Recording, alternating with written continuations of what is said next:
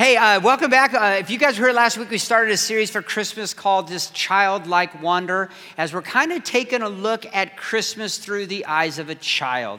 And we really have this idea that I think maybe the way that kids see things is more the way we should see things. Maybe the way that they see things is closer to the kingdom than we might think. And so we're going to continue that today. And so this week for me, I've really been spending time, as Scott said, he said something last week that I had not heard before, this idea of closing my adult eyes and then opening those childlike eyes. Closing my adult eyes and opening those childlike eyes. And this morning what I want us to do is kind of open those childlike eyes, that childlike wonder of how we see family, how we see relationships, how we see that during this time of the year. And I was thinking this week about how much I can remember the excitement of going to my family. I remember the excitement. I remember the anticipation. I also remember the anxiousness that would be as we would make this long drive from Southern California to Santa Rosa, which is up north of San Francisco, where my dad was from. And we'd make that drive at Christmas to go see my family up there. And the excitement to see my grandma Nana. The excitement to see Uncle Jack and Aunt Sandy and Scott and Kenny, my cousins. Or Aunt Tina and Uncle Joe or Uncle Steve, who I'm named after. And remember the excitement of that. I always remember the fear of going up, and I knew, because see, my dad's sister, my Aunt Sandy and Uncle Jack lived up in Portland, Oregon. So they're doing a long drive. We'd all, come to my grandparents' little tiny, probably 1,000-square-foot house. And I also remember the fear of, am I ever going to upset Grandpa George? Any of you have a Grandpa George? Any of you a Grandpa George yourself? Where you're afraid of walking in front of the TV at the wrong time, saying the wrong thing, getting caught with the hands in the cookie jar. Grandma Nana's like, are you kidding me? I made all these snacks for them. And I'm eating enough sugar, whatever. And the fear of that. I'd be anxious for that long road trip. I'd be anxious during that road trip because I also knew that there was going to be a real uncomfortable formal greeting when we got there. You see, I'd only see this part of my family maybe once a year to once every couple years when all the stars would align for work schedules and everything, and we can meet up there and be there. So I knew I was going to walk into the house, and I was going to walk up to my cousin Scott and be all, Scott, Steve, Scott, Kenny, good seeing you, look older. It'd be so uncomfortable. Like it's my cousin, but I haven't seen him for so long, and he looks different, he smells different, he acts different. I don't know what he's into anymore. And just seeing all these relatives you haven't seen for a while. But I also knew that 3 or 4 days later, with tears in our eyes, we'd be hugging and saying goodbye. Wishing that we lived closer together. Because it wouldn't take long, right, for that connection to take place. I also knew while we were leaving that it wouldn't take long, and I knew it was in the back of my mind, that it wouldn't take long on that road trip until that dysfunctional reality of my family would come out. And the understanding that we were not going to be fully a family for very much longer. It wasn't going to be long until my mom would no longer be on those trips to Santa Rosa with us. She wouldn't be welcome there. And it would be weird driving up just with my dad to go see everyone, knowing how hard it was for my mom. Or my family in Orange County that I loved going to as well, my mom's side of the family, and realizing that my dad wouldn't be going to those trips. I wouldn't get to hear Uncle Tim and my dad argue about something and discuss something. And things changed. Christmas was a time that my parents would be on their best behavior when they were together. And everything would seem like it should be when we're up there and getting along and gathering and having so much fun. I looked so forward to that. I looked forward to the kids' table. You guys, I know when you have kids' tables, like the old cardboard table you pull out and stick it in the corner. That's the kids' table to eat over there. And I remember we'd just mow our food down because we knew that after dinner was presents. Because see, on my dad's side of the family, we did it what's called the right way. You open all your gifts on Christmas Eve. And then you just save one for the morning in the stocking. Why isn't everyone on that? That's perfect, right? So we had finished eating, and then those stinking old people can drink coffee and talk forever. I mean, didn't they know we had gifts to open? Well, now that I'm one of those stinking old people, oh, we know, right? And we're just going to let the kids simmer a little. We'll get to it. We'll go, come on, We'll get to it. It's so fun now as an adult to get to be that side of the story. So awesome. I miss my grandparents. I don't have any grandparents around anymore. They're all gone. But they lived pretty full lives into their old age. Not so much with my dad, though. I really miss my dad. He never made it to 60 years of age. My dad didn't get old. He was active and young when cancer snuck up on him. I could say cancer snuck up on all of us. And took him 1 month after he was diagnosed. I can tell you that 20 years ago, that experience has changed my life forever. That experience changed my life forever. Actually, I could say that 8 years before that is when my life really changed.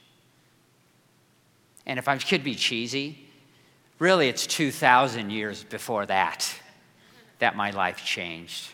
In Isaiah chapter 9, verse 6, it says, "For unto us a child is born, to us a son is given, and the government will be on his shoulders. And he will be called Wonderful Counselor, Mighty God, Everlasting Father, Prince of Peace." That Jesus that's talked about here, that Jesus that grew up and taught just some of the most amazing teachings about life and hope and peace and salvation and gave his life for the sins of the world and rose from the dead in my early 20s, that Jesus took a hold of my heart and took a hold of my life. And when I think back to the greatest impact that he had in my life, I can say it was probably with my family. I can relate it right back to my dad and I, and how much that Jesus impacted my life that changed that. So as I was thinking this week about a childlike wonder of Christmas, I couldn't help but think about my dad and I.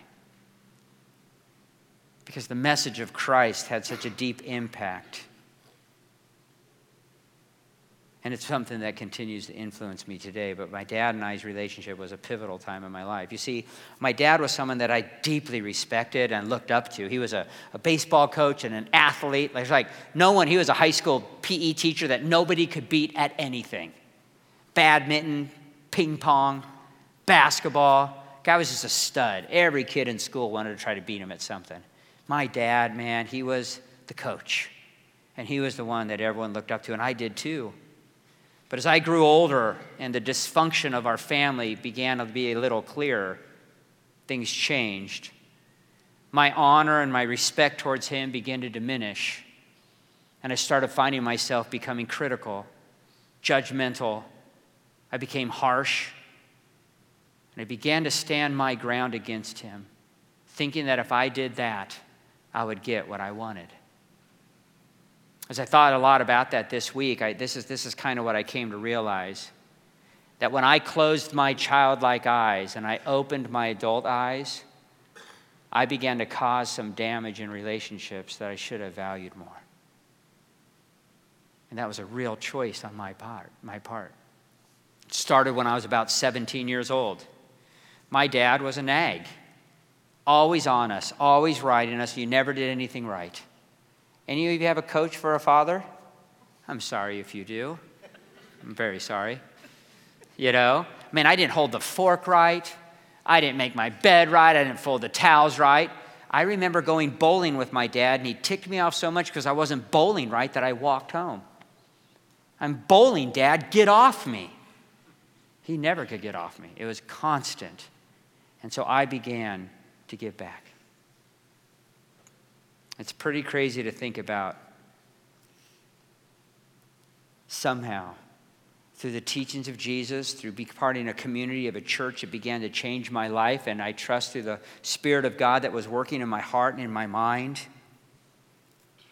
I began to choose a narrow road with my dad when I was about 23. You know the narrow road, right? Matthew chapter 7. "So in everything do unto others what you would have them do to you. For this sums up the law and the prophets."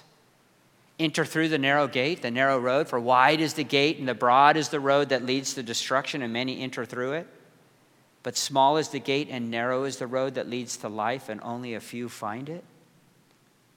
Up to that point, I realized that I was experiencing this wide road mentality, this wide road of destruction through my conscious decisions to treat my dad the way that I thought he treated me. And it was destroying our relationship. Now I want to tell you something. Still to this day, I think it was my dad. He was the problem. He was a hard one to live with.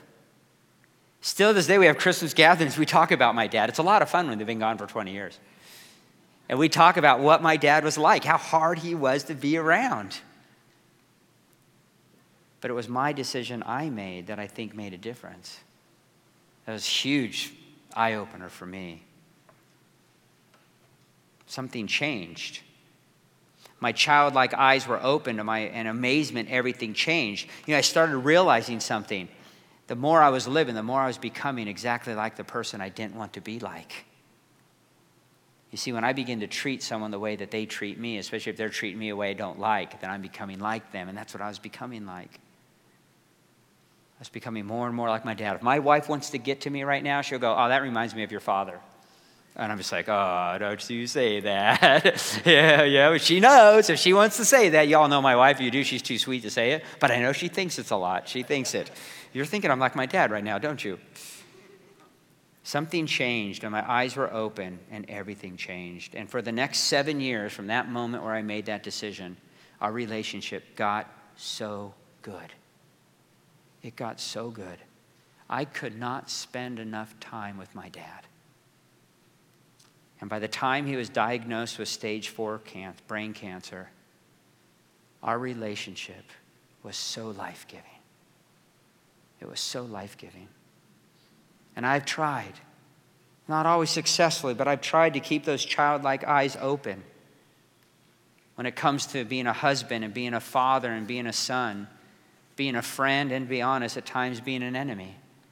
I've tried to keep those same eyes open. And it's something over the years that's moved me. My wife used to call me the Scrooge during Christmas. I was like the bah humbug, wasting all this time, put up my lights and just take them down, I used to argue with my dad. Why do I have to make my bed? I'm just going to sleep in again tonight. That still doesn't totally make sense to me. But I was like this bah humbuggy kind of guy. And man, something's changed over the years. Man, I love this time of year. I love the lights. Do you guys like lights? I can't wait to put my lights on. I actually am about to go door to door in my neighborhood because some of my neighbors haven't put their lights up yet. It's like, we're running out of time. We only got 2 weeks. Get the lights up, for goodness sakes. Let's light this baby up. I like going to the mall during this time of the year. I actually think people are nicer. I do. I got Merry Christmas, Merry Christmas to you too. Merry Christmas. Woo, I don't go to the Disney store, mind you. I'll stay out of that crazy place. But other than that, it seems like people kind of they consider other people's interests more. They're more polite. They greet each other. They set aside their differences at family gatherings. I didn't realize how much my family actually did that. They didn't all like each other, I found out later on. I think they all like me, but I'm not totally sure. I'm just going to let it go. But at least kids seem to live that way, right? Right, kids, you got to be in your best behavior right now, right? Or Santa might give you coal. I mean, you got this idea. I better be nice right now. Better keep the attitude going right. And I find that during this time, I love it. It wasn't until later in life I realized how much we don't like each other. As a kid, I thought we all loved each other. So how might we begin to have a little bit more childlike wonder during this time of year? How might we begin to look at our friends in this new light, and our family and our friends and our loved ones?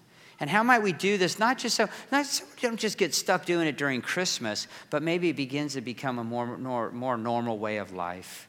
And I just want to share some things I learned through my situation with my dad that I hope impacts you in some way or another. Here's the first one, and it's probably one of the biggest. Don't underestimate the potential you have to impact others, and never give up trying. Don't underestimate the power you have to impact others. And don't ever give up trying. I mean, this is so real to me. This is so real to me. I mean, think about how much of a difference a smile can make, right? How much a difference a smile can make. How much of a difference a gentle response can make when someone cuts you off in line. A simple Merry Christmas can make someone's life during that moment, right? It doesn't take much. Now, maybe some of you are still skeptical. If you are, consider this. How much of a difference does the person make in your life when they're frowning all the time? What's it like when you accidentally cut someone off in line, not knowing that they were there, and they cop you an attitude? Does that make your day? Or what about when you say, hey, Merry Christmas, and they go, bah, humbug, right? Does that make your day? Have you ever had the negative experiences? If you've had the negative experiences, then that should help us to understand that the positive ones are just as powerful. It's not that difficult to make an impact in people's lives. It really isn't. A matter of fact, I'm going to challenge you on something. The reality is, you're all making an impact on people's lives. I guess we just need to think about what it is. We're all doing it. It's just, what are you doing? I love Galatians chapter 6, verse 9, where he says, let us not become weary in doing good. Don't give up. Keep doing it, for at the proper time, we will reap a harvest if we do not give up. Now, I want to just think about this harvest thing. As I thought about this over the week, and I've been thinking about my dad and I would say the first foundational harvest that I reaped was my own heart change. That's been a 20-year change. And when I started doing something different, it took time, but I began to change. And I became more conscious as a husband, and as a father, and as a friend. I hope, I try. It really made a radical impact in my life. Now, I got blessed that I reaped the harvest of my dad changing and our relationship changing as well. I got that privilege. You might not, you might. I haven't in every relationship, but my heart and the others, don't give up doing what is right. It's not overthink what it means to do what is right, but I'm going to give you 4 things anyways. And here's what I did. I tried to think of the things I was told as a kid, and I want to bring them to you.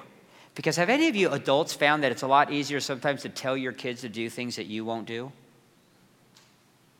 I'm not talking about like dishes. I'm talking about attitudes, things like that. So let's think of some of the things that we tell our kids. I thought of things that I was told. Let's look at the first one. If you can't say anything nice, don't say anything at all. Right? Classic. So easy to tell our kids, so hard to do ourselves. But I really started thinking about that. Hands down, when it came to my dad and I would say 95% of our issue was with words. What we said, how we said it, it was words. And words was destroying our relationship. What I would say or what I wouldn't say had an impact. And when I really thought about how much my words would impact my dad, at about 23, I worked at stopping saying those words. Man, my dad was a red button dude. His button was this big on his chest. And when I made a choice that I was going to begin to treat him in a certain way, I could just press that button so easily. As my dad's nagging me about something, I would press the button, chink, and then I would watch him lose it. And I would laugh inside because now I have control over you, buddy. You think you're controlling me. You're not. I can tick you off at any moment. And I took advantage of that over and over and over again. My dad lived in Lake Havasu City when I got out of high school, and there was times I drove to Lake Havasu, we got in an argument, and I drove home an hour later. Bummed out, but also, I don't need that guy. And when my dad started wanting me around, I didn't want to be around. Because I didn't feel like he was around when I wanted him to be around. Words are powerful. Proverbs chapter 18, verse 21, the tongue has the power of life and death, and those who love it will eat its fruit. Guys, I love words. I love talking. I love sharing. I love disagreeing about things. I just love it. And I've had to realize that because I love the fruit of words, I need to be very careful because those words have the power of life and death. And that became a big deal for me. It made a huge difference when I stopped saying certain things And still to this day, I believe that words are one of the most powerful tools for life and death that we have within relationships. But I did have to learn really early on when I was with my dad that if I just stopped saying the things and I didn't learn something else, which we're going to talk about, but if I just stopped saying the things, it wouldn't take long till those things would come back out again. When my dad's nagging me and I'm not going to say words, I'm not going to press the buttons anymore, I would sit there and it kind of looked like this inside. Don't say anything, don't say anything, don't say anything. But he's backing me in the corner, blah! It would come out. And that's when Ephesians 4 started taking my heart. I was working at this with my dad. It said, do not let any unwholesome talk come out of your mouths. I had plenty of that. But only that which is helpful for building up your father according to his needs, that it may benefit him. So I had to learn to not just stop the unwholesome things, but I had to figure out how to start speaking those things that were to his benefit. Guys, I want to tell you, I spoke things to his benefit that I didn't feel. But sooner or later I did. I encouraged him when I didn't want to encourage him. But down the road I wanted to. It changed my life. Changed my life. Don't ever give up focusing on the things you can say and how much power they have in your life. Build up, don't tear down. It's what we teach our kids, right? It's what we teach our kids. Here's another one that I heard a lot when I was younger. Be kind and don't play too rough. I realize I hurt people not meaning to. And I think it's so easy for us to think about this idea of, we tell kids to be kind, don't play too rough, but we're not kind and we play rough. And this flows out of the words. For us adults, we begin to play rough with our words.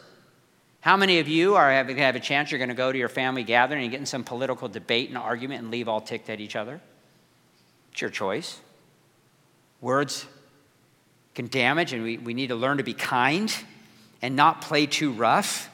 And I realized, and sometimes, I'm not meaning to hurt people with my words, but I do. I was the type of kid that I hurt people not meaning to hurt them.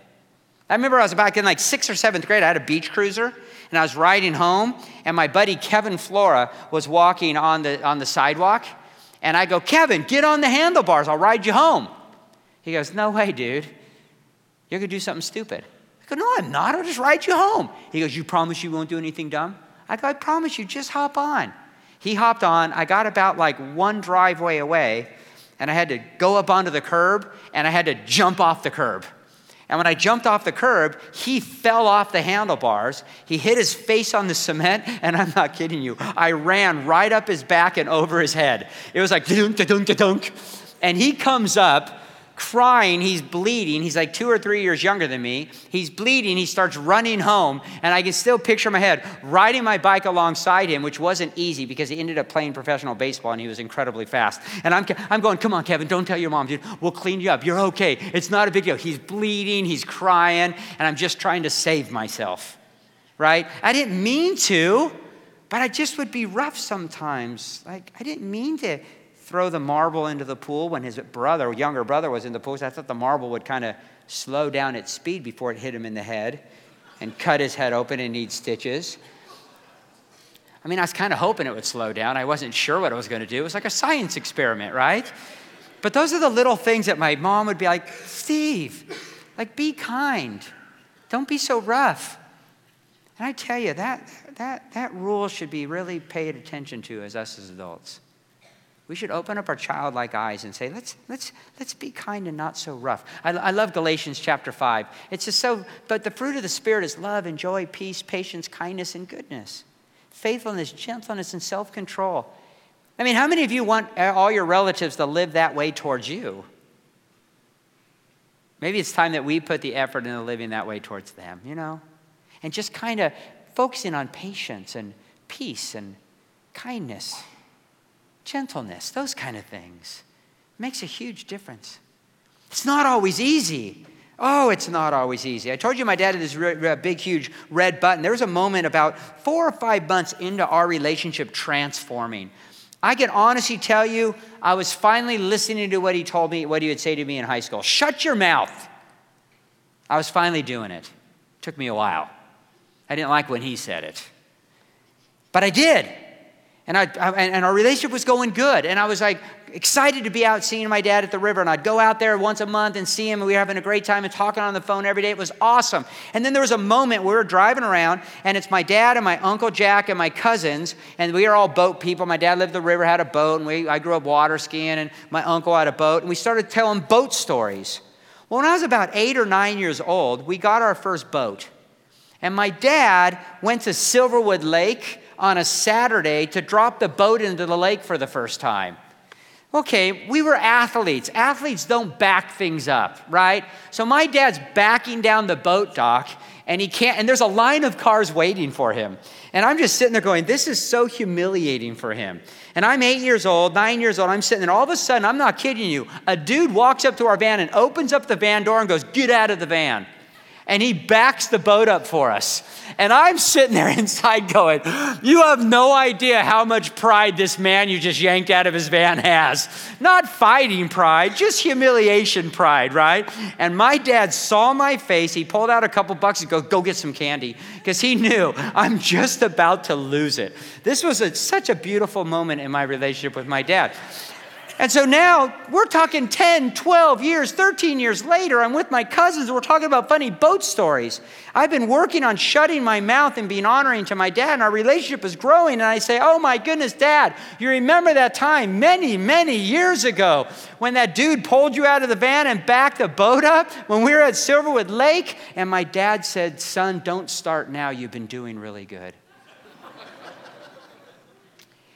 I know that sounds funny, but that was not funny at the moment. Everything was in me with my dad's red button just went, press me, go after him. That's why this isn't worth it.